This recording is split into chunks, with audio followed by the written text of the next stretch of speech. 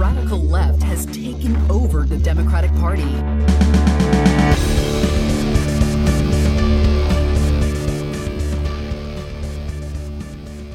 Hello and welcome to Think Progressively, covering politics and all the other chaos life has to offer. This is episode 45, recorded on Friday, August 20th from Milwaukee. We wanted to record an episode last week. And we did. And we did. We just didn't save it. So we come back this week. Take two. I'm Joe. And I'm Jason. And on today's episode, we discuss the latest updates concerning what's happening in Afghanistan. But first, the headlines. The fact is that everything he's saying so far is simply a lie. I'm not here to call out his lies. Everybody knows he's a liar. So catching up on 2 weeks of headlines. Three, really. Oh, God, you're right. You're right. Let's start with the historic bipartisan infrastructure bill that passed recently, weeks ago. Recently, a couple weeks ago. So it is a $1 trillion bipartisan infrastructure bill that just passed the Senate. Weeks ago. When we wrote this, it had just passed. Right. It passed with 69 votes, including Mitch McConnell. So how did we get Mitch McConnell on board? No. Asked him some lettuce, some really nice crisp lettuce. Figure that's probably the best way to motivate him. So let's break down what's in the bill. And it's been criticized as being a very heavy corporate bill. Like a lot of this money is going to go to big construction companies, things like that. Energy companies. Yeah. But that's kind of what infrastructure is. So it's hard to just say, no, this should all go to small businesses and to individual people. I mean, I'm not going to build a road or a bridge. So why not? Because I don't want to. All right. Lazy. But $110 billion is going to go to roads, bridges, and other major projects, which I don't know, I'll do a major project for a couple $1 million. $66 billion to rail, $39 billion to public transit, $64 billion to broadband and power, $25 billion to airports, $55 billion to clean drinking water, and $73 billion to clean energy. This bill does still have to go to the House once they're back in session. And that'll be next week. And House Speaker Nancy Pelosi has said that she will not even bring the bill to a vote unless the Senate also passes the $3.5 trillion budget reconciliation bill, which is not likely to pass in its current form. Because of you-know-who. You-know-whose. Whose. And that bill is actually the bill that has the money for community college, for health care, for child daycare, and child tax credits. I mean, listen to our breakdown of it, what was 2 months ago. Right. So that's the one that really is not the just going to these large construction companies and energy companies. That's the one where you would see a lot of that money going to private citizens. I would say literally the people. So that's the one that has more Democratic support and will have zero Republican support. Mitch McConnell has already stated that no Republicans will vote for it. So they have to get all 49 Democrats in the Senate plus the tie-breaking vote from the vice president, which means they need to get Kyrsten Sinema and Joe Manchin. And Houseboat Manchin. Houseboat Manchin. Don't cast aspersions on houseboats on this podcast. So now I actually have an honest question for you, though, Jason. Do you think that Sinema and Manchin will actually agree to this $3.5 trillion budget proposal? No, not as the $3.5 trillion proposal that we have right now. They will have to make some changes, which means then it has to go back to the House, just like this Senate bill did. So we're pretty much going to be going back and forth with these, and you've got the progressives in the House that could potentially block this bill if it goes through. Nancy Pelosi saying that she won't even bring it up for a vote unless the $3.5 trillion, the reconciliation bill goes through, and President Biden himself, who said that he will not sign the $1 trillion bill without the reconciliation bill as well. So while, yes, everybody wants to tout this as being this historic bipartisan bill that passed, the reality of it is it has not passed yet. And on its own, it's not nearly enough. You need at least the vast majority of that $3.5 trillion bill to make this one worth it. Right. Well, we talked about it before in our previous episodes about it, where stuff like this, you have to do it correctly and you have to spend money to do it correctly. And if we're going to talk about bringing more income and bringing better infrastructure to, we'll say, more impoverished areas of America, we have to spend the money to do it. We can't half-ass it. You know, if we talk about, and I remember we talked about like it was the highway reconstructions, right, where they put highways in many decades ago into neighborhoods that were predominantly people of color, and it just destroyed those communities. And a part of that infrastructure bill was to actually help revitalize those communities and create better infrastructure around those because we screwed up so bad before. Yeah, one interesting headline that came out of this was one of the GOP senators had to defend the $1 trillion bill, the one that passed the Senate, because it had the word equity in it. And some crazy conservatives were calling that, of course, critical race theory. So he literally had to go out and defend his voting for this bill. And the language was basically boilerplate language that's in every federal bill like this, just saying that they basically could not be racist in handing out these funds. But that's what they want. They want to be racist. That they had to hand them out in an equitable fashion. But that, even just the word just triggers them equity so much these days, yes. Good Lord. Enough to bring the mob. So we'll keep an eye on this, and hopefully next week when it passes with flying colors and no problems at all happen, and Manchin and Sinema are super awesome and they pass their reconciliation part of the bill in the Senate like with no complaints at all, we'll give you all the good news next week. Let's move on to Mike Lindell's Cyber Symposium. When I say Cyber Symposium, naturally you would immediately think Silicon Valley. No, that's the fake technology hub in the United States. That's just for Hollywood. Okay. The real Silicon Valley is in Sioux Falls, South Dakota. Oh, yeah. Yeah, that's the heart of the technology infrastructure in the United States. You know, I don't think I know a single fact about South Dakota other than Mount Rushmore's there. I'm sorry, South Dakota listeners. It doesn't have much else. Well, it's the tech center of the United States, apparently, according to Mike Lindell. So, in this 3-day event, the MyPillow CEO had promised to provide the evidence of voter fraud in the 2020 presidential election, including packet captures of the data for cybersecurity experts in attendance to examine. The reality was he did not provide any evidence, later claiming that he did not want the media and other malicious hackers to spoil his evidence before he can present it to the U.S. Supreme Court. And my favorite part is just he physically just announced, hey, if you're a cybersecurity expert, come on in and we'll show you all the evidence. And they literally go, challenge accepted. And a ton of them came in. And like, he was promising a $5 million reward for anyone that could disprove his evidence. And then he refused to provide it. And I have a quote from Mike Lindell. I've been told that they can go out there and corrupt it and make fake stuff and put fake news out. So I don't need your people to go out and doctor the evidence and put out a Mike Lindell's a conspiracy theorist. Well, hold on. The thing that makes you a conspiracy theorist is the fact that you're not putting out the actual evidence. And you're just coming up with crazy conspiracy theories. According to him, China hacked the 2020 presidential election in order to support Joe Biden, who apparently is China's favorite candidate. Yeah, of course, right? Most attendees did not return after the first day. You might expect, after basically being repeatedly subject to watching documentaries that Lindell produced touting election conspiracies and implicating Dominion voting systems. Well, apparently, so Lindell had like this entire schedule put out or like promised for people. And then the entire time, most of the day, it was supposed to be like this like non-stop, like 3-day convention or something like that. Yeah, no breaks, nothing, 72 hours straight. And the vast majority of the first day before most people left, or after most people left, which was just nothing but just re-showing his documentaries of Absolute Proof and Absolute Proof 2 just over on repeat.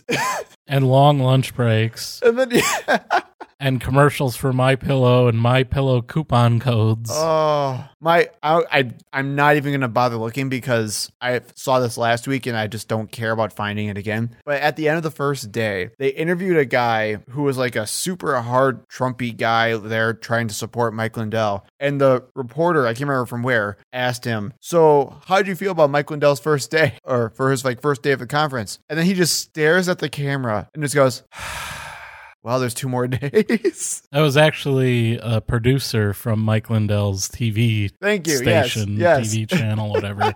Yeah. Oh, it was great. And of course, Mike Lindell is being sued by Dominion Voting Systems, which he found out during the event. For $1.3 billion for defamation. The footage that I saw, Mike Lindell went on numerous incoherent, rambling, nonsensical rants during the event. I tried to listen to as much as I could, and half the time I had no idea what he was talking about.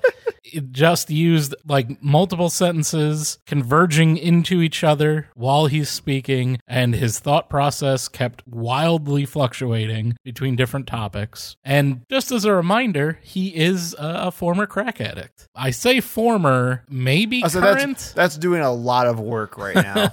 If you watch any of the footage from that event, yeah, that word former might be as of at least between August 10th and the 13th.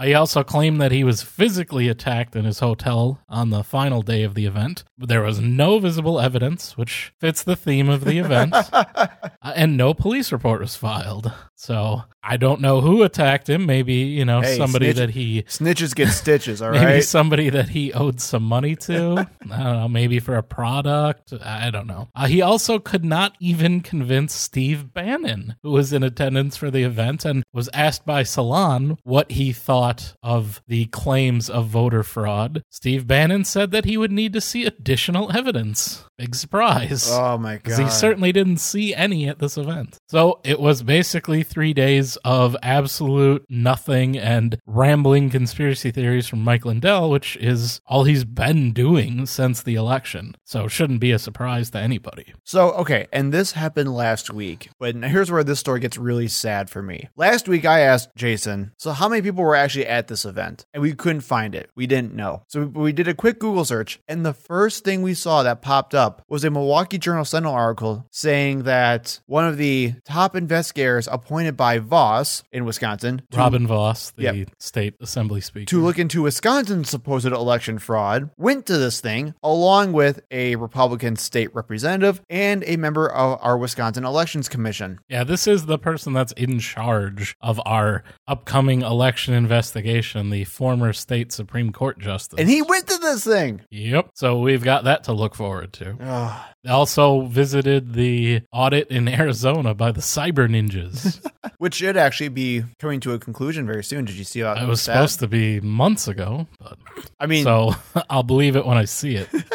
They can milk the taxpayers of Arizona and the conservatives who are donating to their fund for a bit more, I think. Next up, in some a little bit old news, Governor Andrew Cuomo resigned over sexual harassment allegations, despite claiming multiple times that he was not going to resign. And so this was a wild story, and we're not going to go too much into it because I think it's been covered pretty thoroughly at this point. Long story short, a recent report was released by New York State Attorney General Letitia James detailing the accusations by 11 women spanning over 7 years. The accusers included executive assistants, aides, members of the press, a state trooper who was on the governor's security detail, and multiple state employees and women Cuomo encountered at public functions. The accusations ranged from inappropriate and sexual comments to creating hostile work environments, unwanted hugging and kissing, something Cuomo admits to and blames on his upbringing, which we'll talk about later. Because he's Italian. Did you see those shirts, by the way? Now there's like shirts saying like, I'm not bad, I'm Italian or something like that, or I'm not a rapist, I'm right. It's ridiculous. I gotta love the internet sometimes. And other things like inappropriate touching, including an outright groping of an assistant's chest under her blouse. Something which might turn into a criminal investigation once he is no longer the governor next week. Right. As a quick heads up, there were no new accusers with this specific report, so this is something we actually already knew already. All of these accusers had come out publicly between the time the investigation investigation started, a couple of them before the investigation started, but since the investigation started and when it was released, all of these 11 women had come forward in one form or another. And then after the release, Cuomo tried to do some kind of damage control with like that insane video. And that's where the whole, like, I'm Italian, that's where I touch and kiss people all the time. There was a PowerPoint presentation. Oh, it was so bizarre. It was like the most like boomer thing I've ever seen in my life. And then said, screw it, I'm going to resign anyway. And they resigned. He's gone. Good. After the entire New York delegation, Chuck Schumer, the president, everyone told him that he needed to resign. Under all of that pressure, he finally did. And then, said he didn't want to be a distraction. So that's why he resigned. And good. I'm really glad. Now, granted, I don't want to do like, this is how one side's different than the other thing, because I think it is a little bit different here and there. But I do want to point out the fact that when push came to shove, Democrats stood up and literally said in unison, get the hell out. We don't want you. There was no fighting for trying to have him still stay in. There was no trying to, disparage any of these women. There's just straight up, we don't want you, get out. Before he was even elected president, Donald Trump has publicly admitted to much worse than any of these allegations. Yep. And he's been accused of worse still by multiple women. So good. Get the bad people out. We don't want them here. And as we said in our previous Andrew Cuomo episode, I believe the title is Screw Andrew Cuomo, if you want to listen to that one. He's beyond creating a hostile work environment for the women on his staff. He is known as a bully and someone who abuses his political power and has been accused of doing just that in covering up the statistics from nursing home deaths and COVID infections. And that was turning into a huge scandal right when these accusations became public. So hopefully New York can move on and elect someone that will better represent their state in the future. So let's move from New York to Florida and talk about their current COVID apocalypse that is burning through that state. As of yesterday, August 19th, the current 7-day average for new cases in a day is up to a startling 23,793, with the individual new cases being at 15,586, which surpasses the numbers that they were at the height of the COVID epidemic earlier this year. January 8th was their previous high during that time, where their 7-day average was 17,991 new cases. So we are into well uncharted territory at this point with the numbers there. The high being August 10th at 56,000 new cases on that single day. So it's going really well in Florida right now.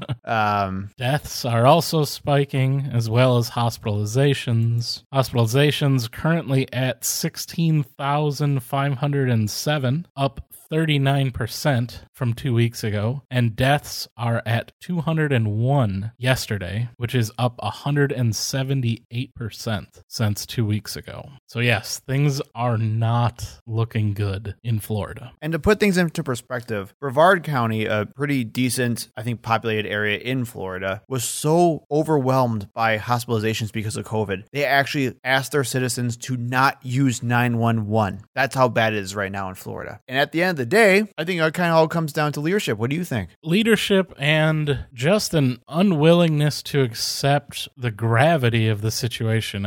Florida is kind of known as the armpit. Yeah, not the most well-educated, not the most sane state in the United States. And I think they kind of are embracing that identity as it comes to COVID. They've had anti-mask rallies, mask burnings that we've talked about in previous episodes. Well, and we should talk about this as well, where it's not just because they're not getting vaccinated. At least as of right now, Florida's vaccination numbers are at least on par with a lot of the other country. And as of right now, they have at least 51% of all ages vaccinated. 81% of 65 and older are all fully vaccinated. And 61% of 18 and up are fully vaccinated. Those aren't bad. And it goes up even higher when they have only one dose. The problem is this Delta variant doesn't necessarily care if you're vaccinated. At least when it comes comes to getting infected and spreading infection. Exactly. So even though a lot of these cases are much more mild among vaccinated people, hospitalizations are still up because of the number of unvaccinated people who are just refusing to do anything else like wear masks or socially distance and things like that.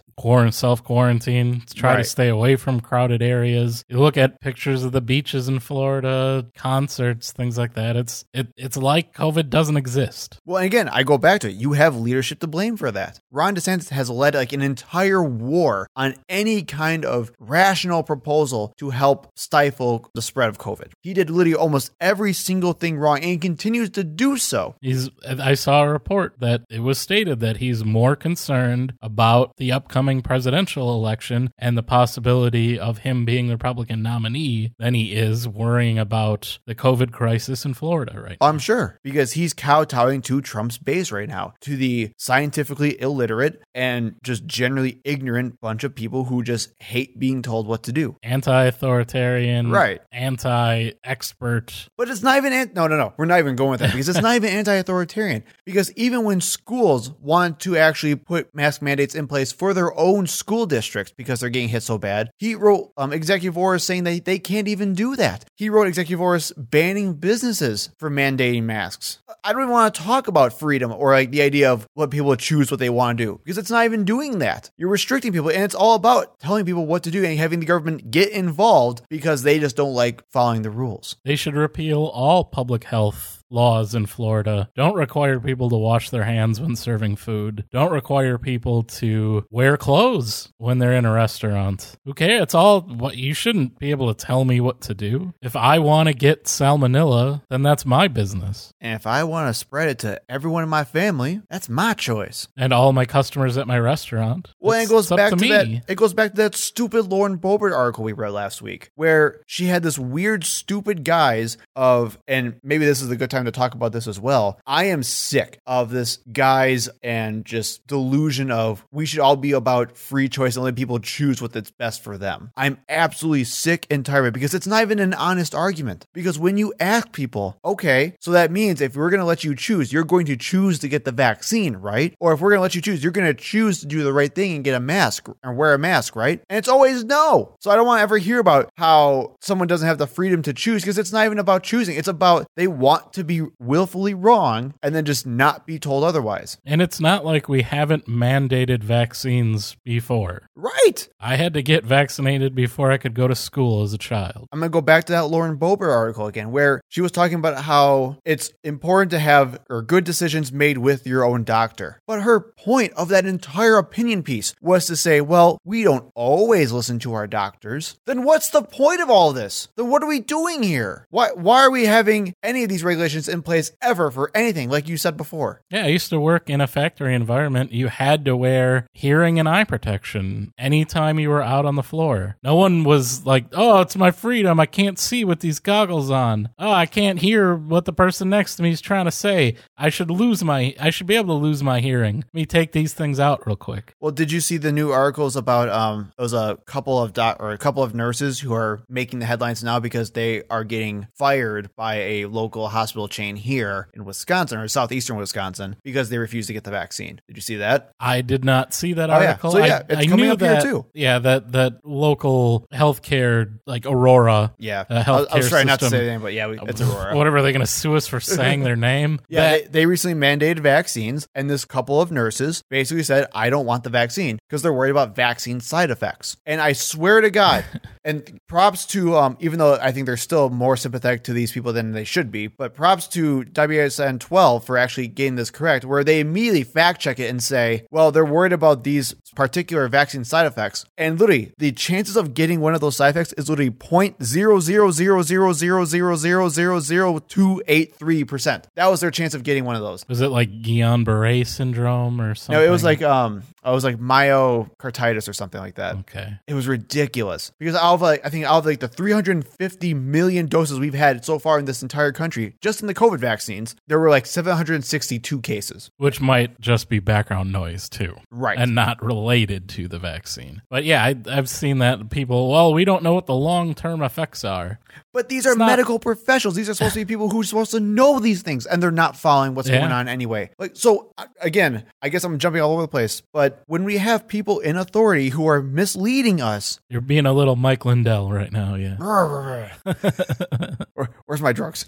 So, but even then, like, did you see, this section's all about did you see? Did you see the whole Matt Gaetz thing? Other than in the show notes just now, no. So Matt Gaetz in a rally in Florida in front of tons of cheering fans talked about how people are overplaying the Delta variant. For some reason, compared it to, saying like, well, now we have the Delta variant. Now, then we're going to get like the Kappa Psi Kappa variant and the Pi single, whatever Greek alphabet variant, whatever. It then goes on to say, I've got the Freedom variant. I've got the Florida variant, he said, which might very well become a real thing in the future, looking at Florida's COVID numbers. Right. And literally goes, it affects your brain. It helps you think critically.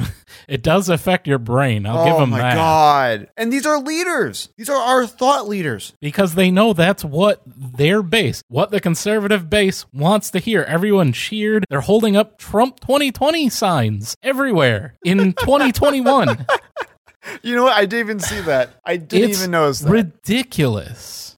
That's what we say. The conservative Trump conspiracy theory QAnon person, and there are millions of them across the country, are morons. They don't have any basis in reality. They are gone. They are idiots. There is no communicating with those people. There's no rationally explaining. When they're going to cheer for one of the stupidest things I've ever heard anyone say, which is this speech that Matt Gaetz just said about, I've got the Florida variant, I got the freedom variant. You're going to cheer that during a global pandemic in which over 600,000 Americans have died.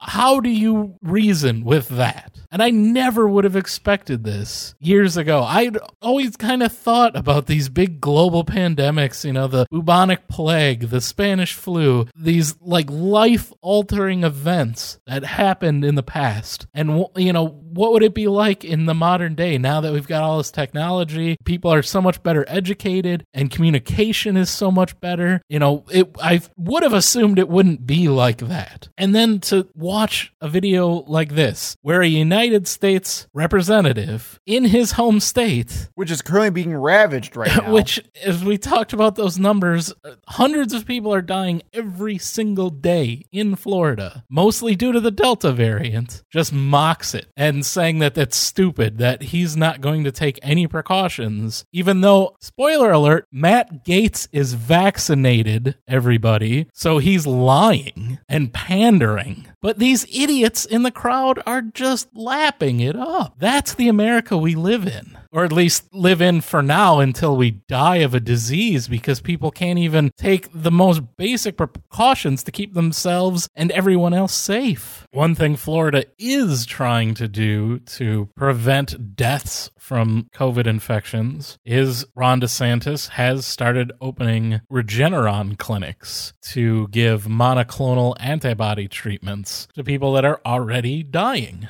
Okay, so what does that actually mean? So they're opening up multiple clinics in the area in Florida to start the treatment. Now, this treatment is expensive. It's much more expensive than vaccination. It's being currently paid for by the federal government handouts. So these welfare treatment recipients, it takes more than an hour to actually administer. So it's very time consuming. So people are having to wait a long time in these clinics. And they're also quickly being overwhelmed by the vast majority of COVID patients that they currently have in Florida. There was a photo that was being widely circulated on social media showing people lying on the floor. Oh my God. In pain while waiting at a clinic in the Jacksonville Downtown Public Library because all of the wheelchairs were already being used. Oh my God. So DeSantis is okay with doing this, but not just urging people to get the vaccine. So one theory that I saw, which I consider to be a conspiracy theory, and I don't think is accurate, is that one of his top donors runs a hedge fund that has some stock in Regeneron, the company that makes Regeneron. But they also, of course, hold stock in Moderna and Pfizer as well. So I don't think that that has anything to do with it. Right, it's probably pretty vast and like it's diverse, a hedge fund. It's it's big diverse portfolio. So I don't think that has anything to do with it. I do think that DeSantis knows that this is going to be a huge public health crisis, and there is nothing that he loses politically by pushing these monoclonal antibody treatments. It's not politically an issue at this point. Because he's doing something at least. Well, if he were to push masking and vaccines, he would have to pay a heavy political price. All those people that we saw in that Matt Gaetz clip holding the Trump 2020 signs and cheering I have the Florida variant, the freedom variant, all those people are not going to support someone who tells you to wear a mask and to get vaccinated and to socially distance. But they don't care if you say, if you have COVID and you're dying, go to a clinic and get Regeneron treatment. There's no political price to pay for that. So that's why he's able to push this and uses his office to push for this treatment, because it's not politically a hot potato, which is the stupidest thing. Like this treatment, it will, studies show a 70% reduction in hospitalizations when you're already infected, whereas with masks and vaccination, the number's like 95%. And I will also say, too, I mean, throughout all this chaos, Ron DeSantis has taken a political toll as well. He has paid a political price for this, where there was a recent poll that came out a little while ago. For most part, like throughout, like we'll say, like the early parts of summer up until May, DeSantis was probably approval rating was around like the 50s to 60s. Like people in Florida liked him. I don't know why, but they did. Despite him being an overt racist previously.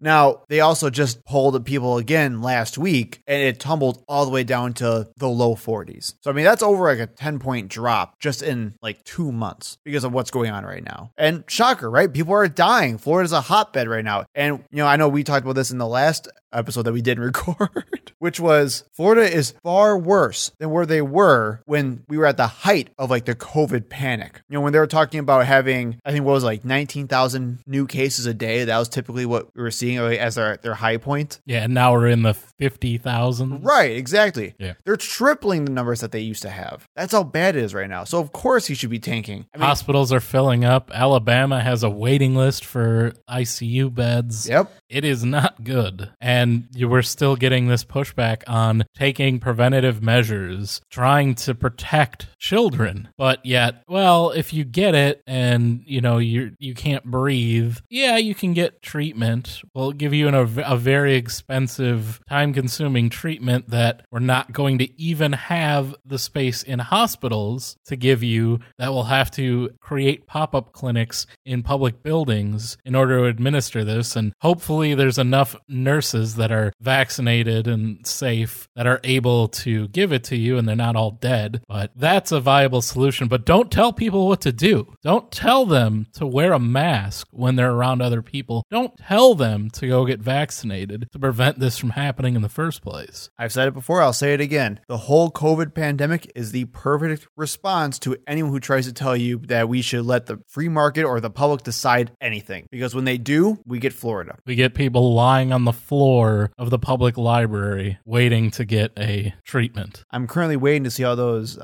comparisons to Cuba, because every time something bad happens in America, Republicans immediately start comparing them to Cuba and Venezuela. Have we had those yet? I don't think so. I haven't seen any Republicans talk about it yet. Let's switch gears a little bit. Let's talk about leadership that does actually work well. That cares about public safety? And cares about science. So who are we talking about? We're talking about New Zealand's Prime Minister Jacinda Ardern. Like Democrats and liberals like dream from afar, from across the ocean. Everything we ever wanted in a leader and a president, New Zealand has. You may remember how New Zealand Zealand has kept their COVID numbers extremely low to literally nothing because of their pretty harsh lockdowns whenever they got a single COVID case or COVID outbreak. Well, they just had another locally transmitted COVID-19 case in New Zealand. The first one since February. Yep. And guess what they're doing? I will guess that they are going to be under the strictest level lockdown for the next 3 days. Everyone's grounded. Under Go to your rooms. Level 4 lockdown. DEFCON 4. See, we don't even have levels in our lockdowns. What the hell's this stuff? We're too free to have levels in our lockdowns. So now I just made myself upset because I'm sure there's actually some conservative that actually finds that like as a good thing. Like, yeah, see, we're so free. You know, like unlike those other countries that actually have levels to their lockdowns, we only have one, which is just lockdown. I bet I could find somebody who actually thinks that's a good thing. Oh, I guarantee you there's multiple. Our state legislature and Supreme Court would be where I would start. Right. During a press conference on Tuesday, Ardern said that authorities were assuming it was the contagious Delta variant, although genome sequencing is still underway. An unvaccinated 58-year-old man in the country's largest city of Auckland, tested positive for the virus. She shut it down. Not in her country. I also said that he had traveled to other parts of the country. Like Florida. Wouldn't it be great if it was Florida and he came back and brought COVID back to New Zealand? Well, it had to come from somewhere, right? So I think that's what, because if you find one person who's infected and you don't have any obvious mechanism for that to have happened, like he wasn't just in America or wherever, then guess what? You have a lot more people who are also infected, and they realize that. And that's why they're doing this quarantine. Because yes, you found one case, but you know that there's actually a small outbreak because of the fact that you found one case. So good. It's nice to see leadership that actually does what they're supposed to do. That makes me happy. And I'm sure everything will be back to usual soon there, much sooner than it will be here. Especially because they're taking this seriously. That's what you need to do in order to open your economy back up and everybody get back to work. You need to treat it seriously and take extreme measures at the start and stop the spread. And then you can go back to... And speaking of stopping the spread, we'll go to our last headline, which is the White House recently stated that we'll all be getting booster shots for COVID-19 very soon. I think approximately 8 months. Yeah, 8 months is the date that I saw as well. And actually, it's still not officially happening as of yet because they're still trying to figure out a couple of details here and there. Most likely because they're trying to figure out if you can mix and match the 3 different main vaccines. So like what would happen if you have like a Johnson & Johnson vaccine for your main one and then get a booster of the Pfizer or Moderna? I did see, I think it was like a study or two that shows there's some possibility that you can definitely take a booster of a different brand and they actually still have pretty decent protection. And actually, I think in some cases had better protection than if you had extra shots of the same brand. So I'm sure it's just a matter of time before they start it up. So because we're talking about 8 months, and 8 months ago was January here, back in January, that was during the beginning of the vaccine rollout, where we had specifically people in long-term health facilities and first responders that were eligible. So they would also be the first people eligible to get boosters. Well, literally our most vulnerable, right? Right. Including all of those nurses that don't apparently want it. So now I'm concerned, Jason, if it was such a hassle getting this far. Oh yeah, people will scream bloody murder now because like, well, you told me I needed to get 2 shots and now you're saying I need another. Science doesn't know anything. When will this ever end? Even though, as we talked about previously, we get yearly flu shots, or at least we should. Mm-hmm. Which is still, I think, also at like, what, 50-some, 40-some% every year? Yeah, it's not nearly as effective as the COVID vaccines have been. Oh, I'm talking about like, actually, like people actually taking it. Oh, people getting it? Yeah. Nah. Although you are also correct, too, in Right. that circumstance. Yeah, no, I would say I'm surprised if the number of people that get a flu shot every year is at 50%. Could you imagine if we had like 70 or 80% flu shot every year? How great that would be.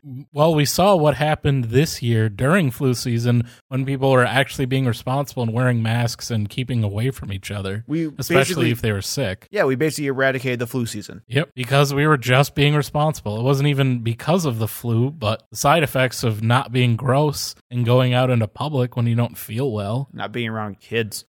They're just germ infestations that just walk, cry. No argument here. So according to the White House, their booster plan actually is going to start in late September. They're looking at starting the week of September 20th to be exact. We'll see how that goes. That also depends on just what they find in the recent research results. But yeah, they're ready to start going again. Round 2. Here we go. That was really a productive segment, wasn't it? It's hard to get any word in with this clown.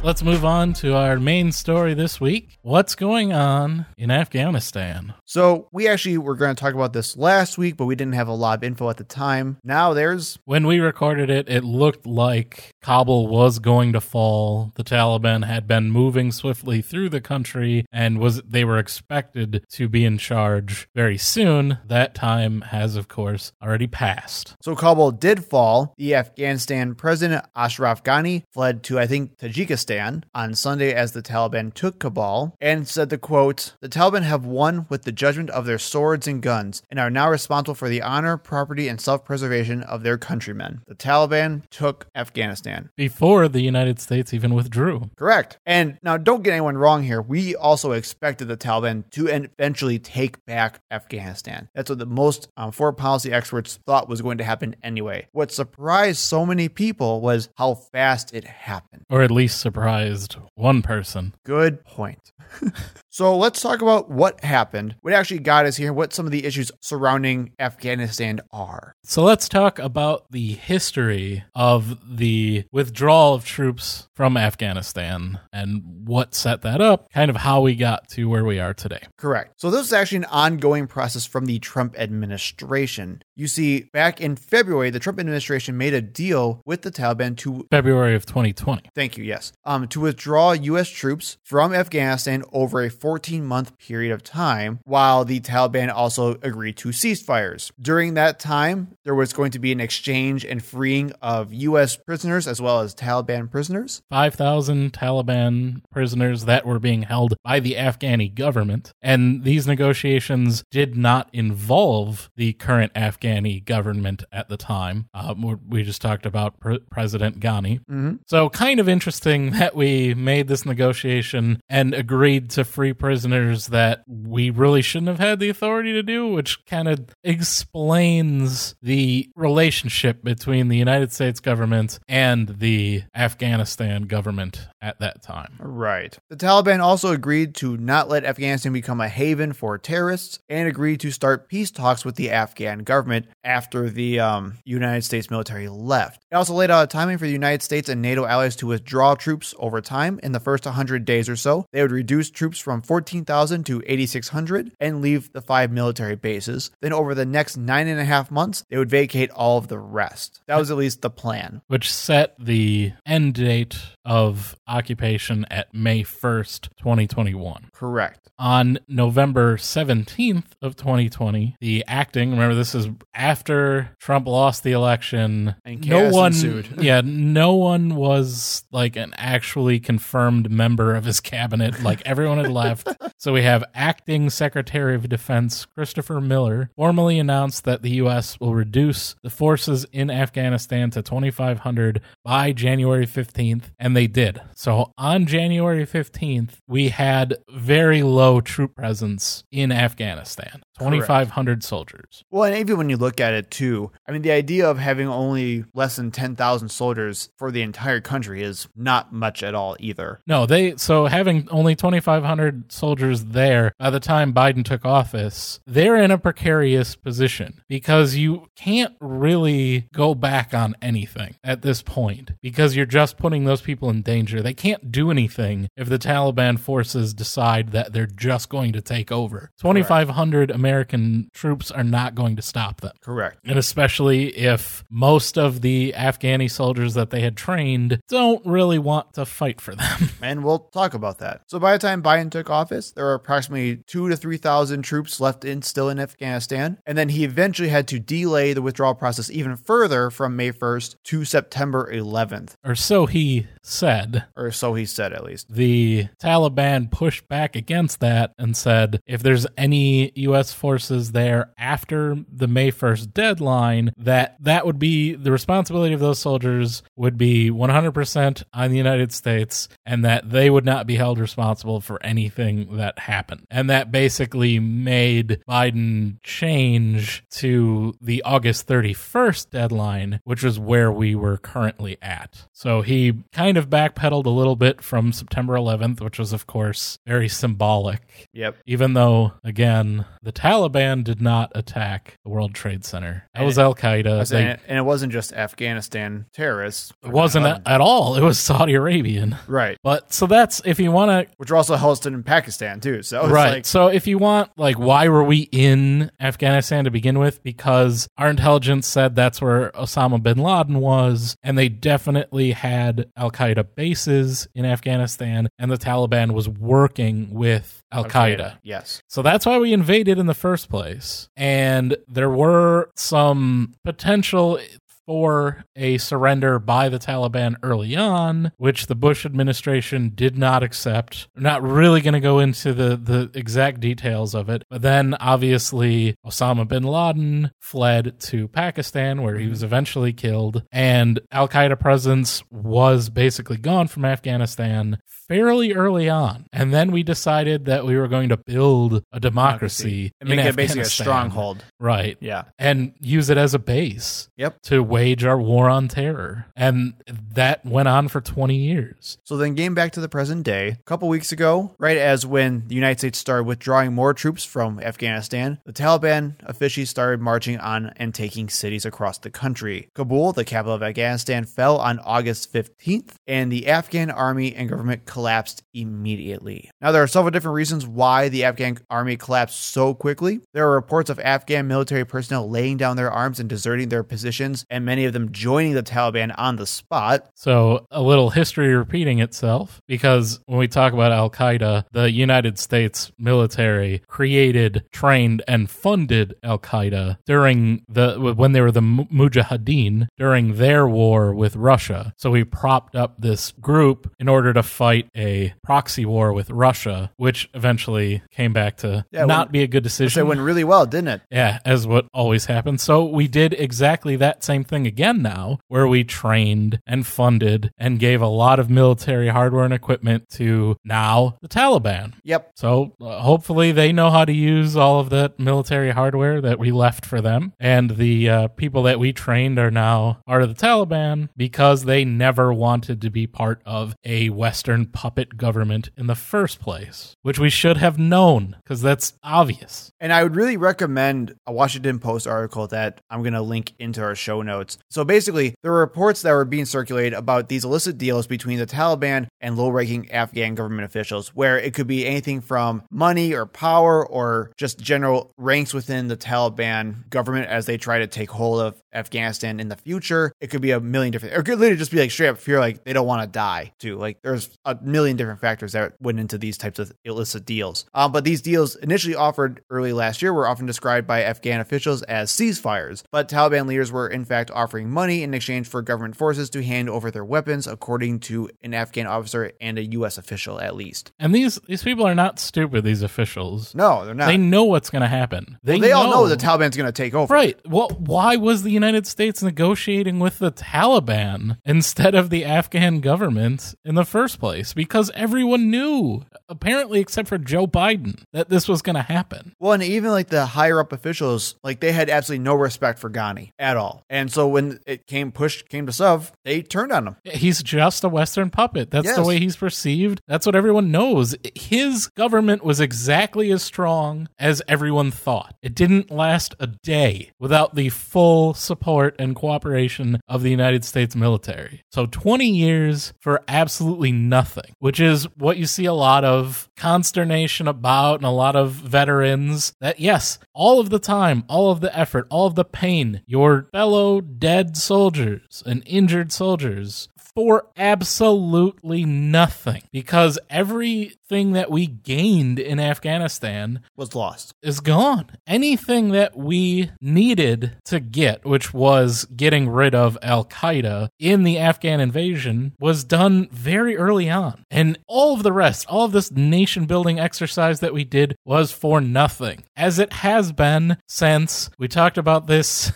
in our Lost episode. When's the last time this worked? World War II in Japan, occupying a country and then actually propping up a successful government. Ever since then, it has always failed. And the history in Afghanistan, this has failed for hundreds of years. It's called the graveyard of empires because it never works. How do you feel about people calling it the new Saigon? Well, we had almost the exact same visual with the helicopter flying out of the embassy as it was being taken over. I'm not old enough to remember Saigon and the failure of Vietnam, but yes, it's the same way. People think that just because we spend so much money, we have so much technology and so much equipment, that the United States military somehow cannot be defeated in this way. We've been defeated in this way over and over and over again. Why is there still a North Korea? It's because you cannot just go into another country and occupy them with military force and then expect that once you leave, they're going to keep your government and your leaders in place, and they're not going to just want to govern themselves. And is it a good thing? No, the Taliban is terrible. Things are going to be much worse for women, for children, especially girls. They are an extremist Islamic caliphate. Yes. And life is going to be overall worse for people under their rule. But in order to prevent that, do you want to occupy a country indefinitely and basically be the Civil War, or be one side of the Civil War? Yeah, never ending. I mean, we talked about Saudi Arabia. They're horrible when it comes to civil rights there too. And we do business Yemen, with them all the time. Yeah. North Korea, every day, the American army could invade some country and improve their humanitarian efforts, improve their civil rights. Is that what we should do? And just kill tons of people, throw away American lives, throw away lives of every country that we don't agree with their laws. And that's not how you basically improve the world, by just killing everyone. There is a thing called diplomacy and things that you can do to improve. And we had 20 years. We could have built a reason for them to want to keep their government, and we couldn't do it. And I don't know what the answer to that is. I can't tell you everything that the U.S. military did in 20 years in Afghanistan and what they could have done differently. I have no idea. But everyone knew that this is exactly what was going to happen, and that all of our efforts there were a waste for a long time. And that kind of brings us to the next point I wanted to make, which was the Afghanistan papers that were published by the Washington Post in 2019, right? I think it was. You don't have the date on here, but I think it was 2019. Sounds right. It comes from, and some of the segments from this were published in 2016 by the Special Inspector General for Afghanistan Reconstruction, known as SIGAR. This is an office that was set up specifically to oversee the government that we were building in Afghanistan. So in 2014, they started conducting interviews with over 600 people with firsthand experience in the war. They released these reports called Lessons Learned, which they started releasing in 2016. I remember these, yeah. They were heavily edited, very difficult to read, a lot of acronyms and things that don't make any sense to anybody who's not already steeped in all of this knowledge. And 90% of the interviewees were anonymous. So the Washington Post, which it's an interesting story that they actually started investigating this because they were looking at Michael Flynn during the Trump scandal. And Michael Flynn should still be in jail to this day with his involvement. And of course he's not. Russia, yeah, but he got pardoned by Trump. So they were actually investigating Michael Flynn, and they found that he had done this interview with the SIGAR, and when they tried to send a Freedom of Information Act request for these interviews, for the actual raw data that was behind these, they got denied. Now, they ended up having to go through 3 federal lawsuits to finally get the information, and they published it, as you said, in 2019, and there's also a book that just came out by the reporter that did this investigation about it. But again, there is a ton of information here. I don't want to get into all of it. We'll link it. It's a whole, yeah. It's great. It's very, very long. But essentially, it shows several of the government officials, people that were involved in this from all around the world, Afghanistan, London, Brussels, from NATO here. Several of those interviewed described explicit and sustained efforts by the U.S. government to deliberately mislead the public. They said it was common at military headquarters in Kabul and at the White House to distort statistics to make it appear the United States was winning the war when that was not the case. And the one quote or set of quotes that I want to give you here is from Douglas Lute, who was a 3-star Army general who served as the White House's Afghan war czar during both the Bush and Obama administrations. We were devoid of a fundamental understanding of Afghanistan. We didn't know what we were doing. What are we trying to do here? We didn't have the foggiest notion of what we were undertaking. If the American people knew the magnitude of this dysfunction, 2,400 lives lost. That's one hell of a statement. Out of everything that I read,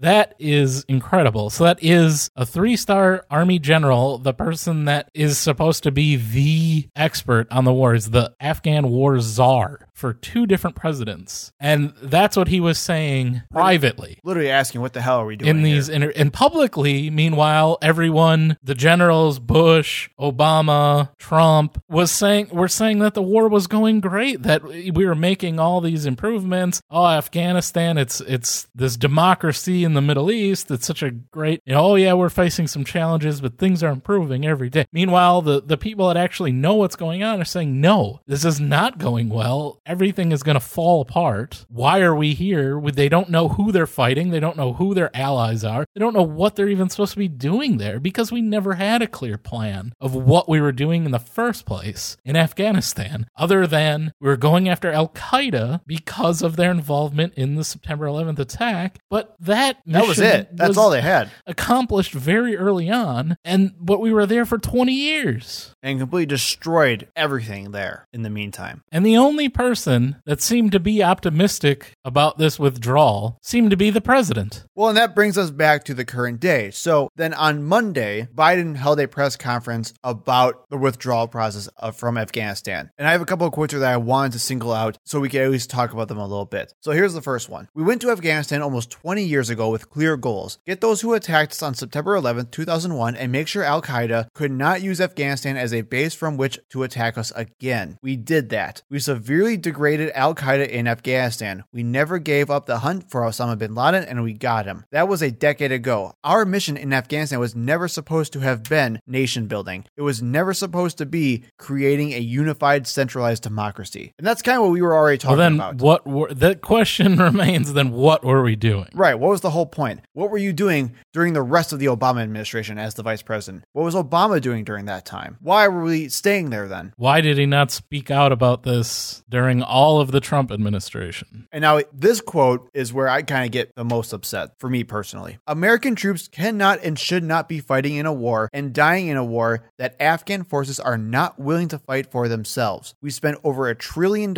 We trained and equipped an Afghan military force of some 300,000 strong, incredibly well equipped, a force larger in size than the militaries of many of our NATO allies. Then he went on to discuss how he had multiple discussions with Ghani about preparing for diplomatic resolutions with the Taliban after the U.S. troops left, and how Ghani just refused to take his advice, claiming that the Afghan military would actually fight the Taliban if needed. So I am not in favor. I think this is where one of the biggest criticisms of this speech was. I am not in favor of just simply pointing fingers at Afghanistan and Afghanistan's government and saying, well, see, you failed. It's your fault that you failed. It's not our fault. We went in there and stayed way longer than we should have. We didn't even know what we were doing. And we had no idea what we were doing there. How do you think the Afghanis felt? Right. Well, we completely destroyed any resemblance of a country that they had there, any resemblance of a government that they had there. And we're going to blame them because they couldn't actually figure out how to have a well-democratic government in one of the most war-torn countries in Earth's history in less than my lifetime. That's insane. And one of the most unempathetic things I've ever heard. And their leadership only being there because of the support from the United States military. What do you think's going to happen when that support's gone? Exactly. And that's what makes me so upset. Now, granted, yes, was the Afghan government inept? Of course they were. It was a kleptocracy. They were only interested in shoveling whatever they could into their own pockets. And the minute that the money train was gone, they left. Well, and even then, Biden's quote about being incredibly well equipped is also not even true, where a lot of rural areas were just easily overtaken because they had no equipment at all. And they were just sitting ducks waiting for the Taliban to come take them. A lot of the military was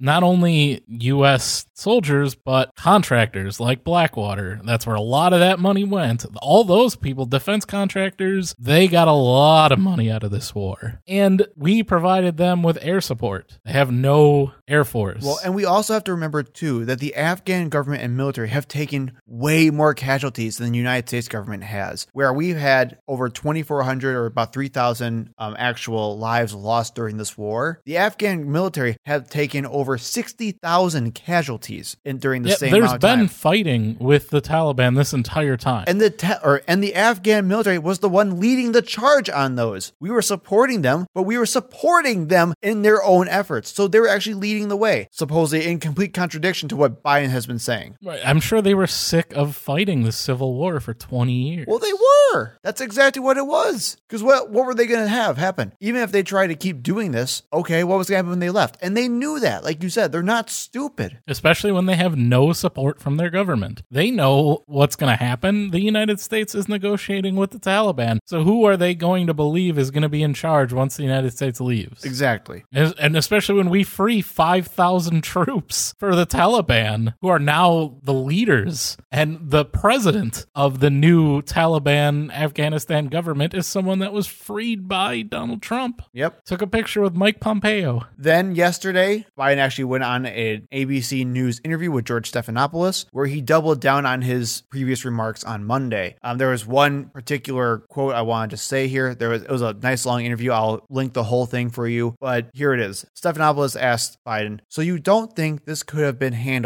exit could have been handled better in any way? No mistakes?" And Biden goes in response, "No, I don't think it could have been handled in a way that we were going to go back in hindsight and look, but the idea that somehow there's a way to have gone out without chaos ensuing, I don't know how that happens. I don't know how that even could happen." Which I can agree. I understand that there would never be a way to withdraw without chaos. Then it should have been planned a lot better than it was. That's not Right. the way that the Biden administration went into this withdrawal. They didn't go in thinking, okay, it's going to be chaos. The Taliban's going to immediately take over. So what we need to do first is make sure we get anyone who is vulnerable out, get all of the American citizens that want to leave out first, get all the Afghan citizens that want to seek refuge, that are going to be potentially killed by the Taliban because they either worked with the United States or they might be a population that's going to be abused by the Taliban, like LGBT, if they're educated women, anything like that. Let's take care of them first. Between January of Biden coming into office and now August that we're in currently, let's make that happen. But that's not what he thought. He thought that the Afghan government was going to be stable enough. Well, he took a gamble. That was the whole thing. But he's the only one. The thing is, you look at the Afghan papers, you look at Donald Trump's quotes. This is a situation where I will say Donald Trump knew what was going to happen better than Joe Biden. I don't think I've ever said those words.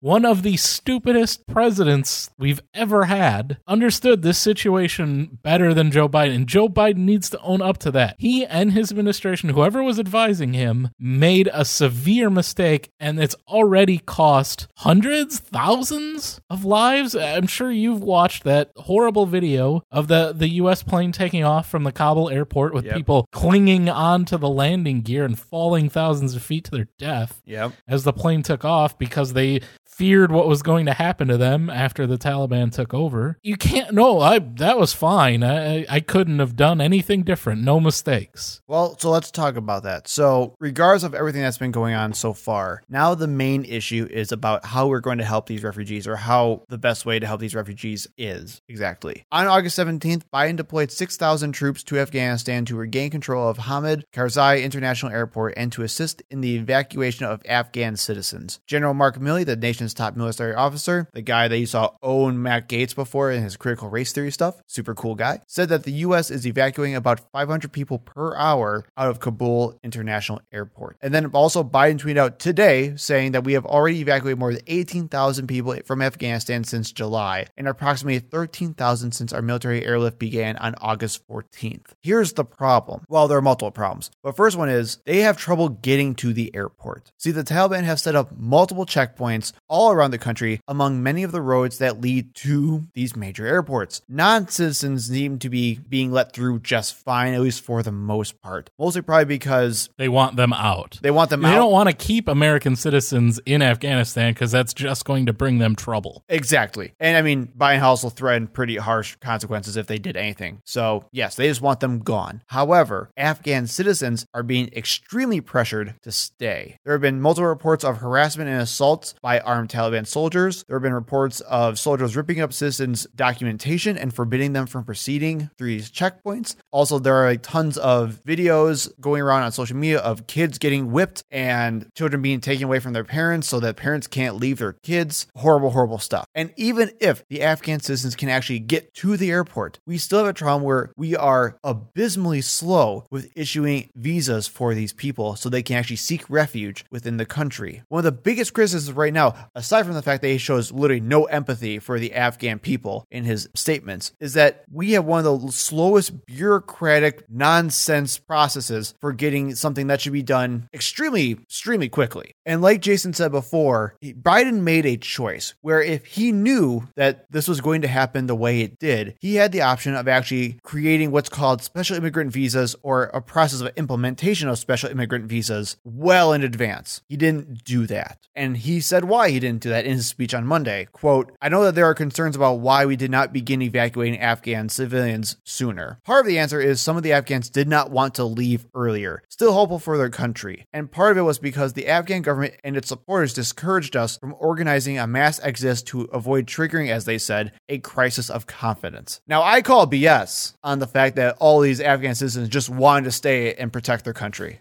I call absolutely BS. When you have a completely war-torn nation where they're fleeing for their lives, and there are reports and documents showing that thousands upon thousands of people are begging to be taken away from Afghanistan. I do not believe that there's this weird plurality of people who are trying to stay and fight for their country against the Taliban for the American government of all things. But maybe, Jason, we can also maybe agree that if he did actually pull out or start pulling out even earlier, that could have led to even chaos sooner happening. Well, the Taliban was always going to move in. It would have happened a little sooner. But again, this is something we could have negotiated with the Taliban ahead of time. And we didn't. And it didn't happen. So he didn't start until much later. And now we have thousands of people without visas who are stuck in Afghanistan who are fearing for their lives. Luckily, there is some movement on this process. The Senate eventually voted unanimously to pass more funding for SIVs or the special immigrant visas, but only after 7 Republican senators delayed the process for multiple days because they're worried about refugees coming in. A week later, 16 Republicans voted against visas for Afghans who helped the U.S., including Boebert and Marjorie Taylor Greene, the crazy ones. Oh, they're totally not extreme racists. And one thing I really recommend checking out too, there's actually a really good New York Times daily podcast about this, about the thousands of translators that are being left behind who helped the United States military throughout this entire 20-year war. Biden's administration claimed that they have helped approximately 2,000 translators get visas. Great, that's fine. But there are currently still over 20,000 other translators who have been serving and helping our military overseas who are still stuck in Afghanistan, currently being targeted by the Taliban as we speak right now. And that's why I recommend listening to the daily podcast for this one. It was about a guy, I think it was either like Robert or something like that. I think they used a fake name, where he was in hiding every time he was doing the interviews with the New York Times. These stories are absolutely insane. And what's even worse is that if you include the families of these translators, we're looking at over 50,000 people who are trying to get out of Afghanistan, who cannot, who are currently being targeted, and these are people who've actually helped our country over the last 2 decades. So that's pretty bad stuff. Unfortunately, it gets worse, because even though there are a bunch of crazy people in Afghanistan, we have some crazy people on our own shores. Moving from one type of religious fanatic to another. We now have the new culture war that's going to start up. If you guys remember, I believe it was in 2018, correct me if I'm wrong, Jason, back when we had the migrant caravan panic. You remember Remember that? Yes, the caravans of migrants coming to take all our jobs and our women. Get ready for another panic just like that, because that's all what Republicans have been talking about. Tucker Carlson on Fox News said, if history is any guide, and it's always a guide, we will see many refugees from Afghanistan resettle in our country in the coming months, probably in your neighborhood. And over the next decade, that number may swell to the millions.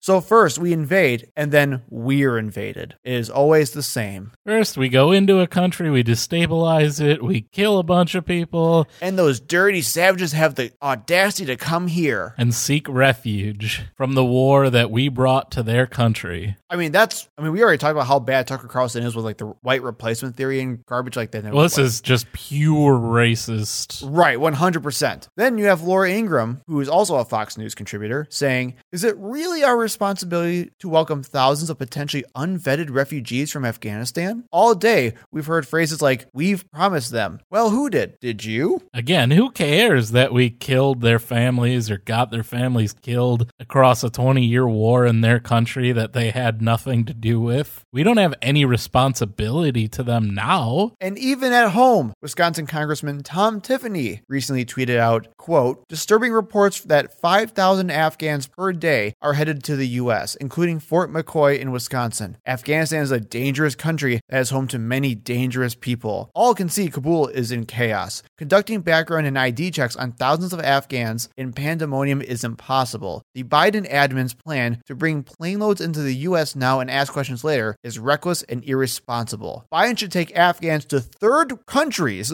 not even third world countries, just third countries. Third-party countries. Where vetting can be done safely and thoroughly. The White House must also ask local officials for consent before releasing tens of thousands of Afghans into our communities. It's all just racist fear-mongering. The dirty Afghans are going to come here and mess up our white, clean country. So this is like racist inception crap right here, though. Not only is he saying, don't let these dirty savages come into our country, but let's put them in another country first. Let them deal with it. And then they have, once they get all checked out and they have the we'll take blessing the good ones. to come here, then we'll take them. Like if there are any white ones. Keep in mind, this guy is in the northern part, or he represents the northern part of Very Wisconsin. rural. Yeah. And what's also kind of interesting to kind of round this all out is the general public opinion about this. Now, this is still a new developing story, so opinions are changing rapidly. A recent Morning Consult/political poll found that 49% of registered voters support the withdrawal, which was down from 69% in April, so only a few months ago. While Republican support fell from 52% to 38%, Democratic support also dropped from 84% to 69%. Still, just 37% of voters said they disapprove of the withdrawal in total. The other problem is that, unfortunately, polls are contradicting. We also have a YouGov poll that recently found that support for withdrawing troops from Afghanistan fell from 50% in July to 40% in August. And another poll from Data for Progress found that 51% of surveyors still approve of Biden's withdrawal. So I think for the most part, the idea of ending the longest war in American military history, I think is still popular. Yeah, and nobody wants to fight an endless war, which is 100% what we were in Afghanistan. Correct. But when you see pictures of people falling from planes and just chaos, the Taliban, just the idea, if you would say, should we withdraw from Afghanistan if that means the Taliban will take over the country, I think that's going to change public perception as well, because most people equate the Taliban with Al-Qaeda, and they certainly do have some sympathies. Their ideology is pretty close, and there are definite ties between Al-Qaeda and the Taliban. Right. But the only other option is fighting an endless war. So that's it. We don't have a third option. I think that's what everyone wants. I want the third option where we keep the current Afghani government, but also withdraw U.S. support. I mean, that's what Biden wanted. Yeah. That's what Biden apparently thought was going to happen. And it didn't and can't. Not the way we conducted the nation building in Afghanistan. And again, was there a way to do it where that government would have been stable? I don't know. I don't think so, because it's just not popular in Afghanistan. I mean, could you have done something to make it more popular? I have no idea. I don't think anybody knows. But that's not what we did. And it should have been obvious that that's not what we did, because apparently that's what everyone who was there was telling the United States government when they asked about it. But for whatever reason, Biden just seemed to think that everything was going to be fine. It wasn't going to be another Saigon, as he said. And while I would say it's probably not to the same level as Saigon, it's still pretty damn bad. And I think the important thing to take away from there is, I know we try really hard, Jason, to make this distinction as much as we can. Don't be like Republicans or conservatives who always follow the party line no matter what happens and always support leadership no matter what happens. Biden screwed up. That's it. Plain as day, he screwed up. He made a judgment call and it was wrong. Is there other context and nuance involved? Sure. Was there also issues coming from Trump's campaign that also bound his decisions? You bet. But he had a decision to make and he screwed up. And now instead of actually owning up to that mistake, he's trying to blame innocent people for it, even though it was completely our country's fault that they're in that situation in the first place. And our responsibility right now is to get everyone who's vulnerable, everyone who is in danger out, and give them a place to live and live their life peacefully. And we need to take in a large number of Afghani refugees. That's just the way it is. And we need to not be racist about it and claim that they're dirty, dangerous people that are going to destroy our cities and change our demographics. Hold Biden responsible. Pressure him to keep going with this and to get this solved as soon as possible. And voice your support for the Afghani people. They are in a horrible position right now that the United States military and government put them in. And we have a responsibility. We cannot just create wars all over the world and then wash our hands of it as soon as we're tired of being involved and leave the people in those countries to fend for themselves. We cannot keep doing that. That has been the U.S. foreign policy for 70 years, and it's got to stop. We don't seem to ever learn that lesson, no matter how many times it happens. But that's all we have for tonight. We'll wrap it up there, and we'll keep you posted if anything super important happens with this story. See you next week. Thank you for listening. We hope to see you in the next episode. You can find us on Facebook and Twitter at ThinkProPod. You can email us at thinkpropod@gmail.com. And remember, when in doubt, think progressively.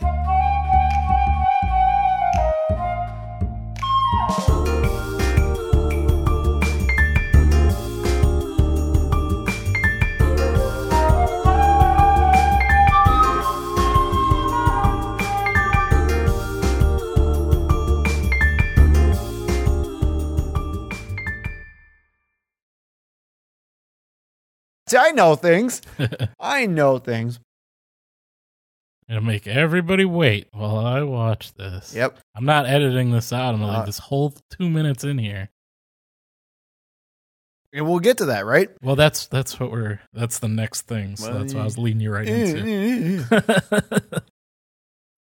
Bye. Don't include that in there.